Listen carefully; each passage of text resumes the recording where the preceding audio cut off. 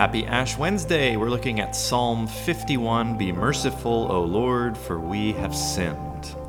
Is there an unforgivable sin? You could probably think of a few just in your mind. You'd be like, if someone committed that, there is no way they could be forgiven. There has to be something so heinous that God would never forget it, right? Well, not so fast.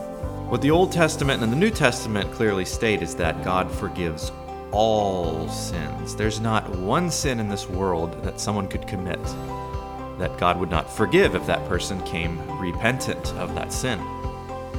And there's one specific passage in the Old Testament that the Jewish community held so sacred. It was the most important passage of Scripture. It's actually the most quoted passage of Scripture.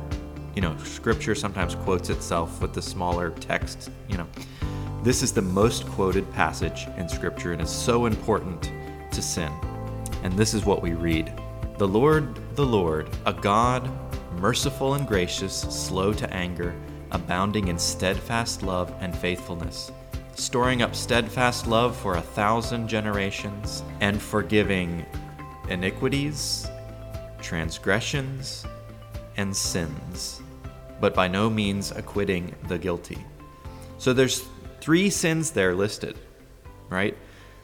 Iniquities, transgressions, sins, 3. And the Hebrew number 3 means all or total. So this is God saying that he forgives all sins. So fast forward a little bit to the book of the Psalms, and King David, who we believe to write many of these Psalms, in Psalm 51 is essentially giving his confession to God right now in Psalm 51, and he starts it in a unique way.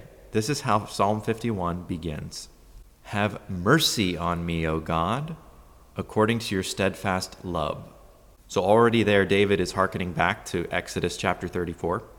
He goes on, according to your abundant mercy, blot out my transgressions, wash me thoroughly from my iniquity, and cleanse me from my sin.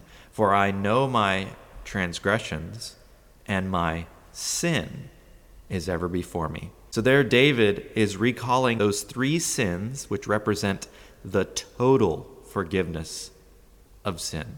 So David is relying on the fact that he knows that God has promised that he can forgive all sins. And so King David, who is an adulterous murderer, knows that if he has a contrite heart, God will forgive him.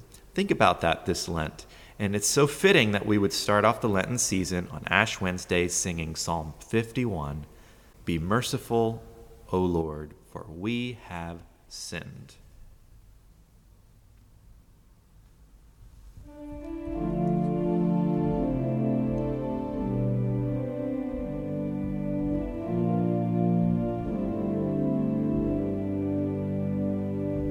Be merciful, O Lord, for we have sinned.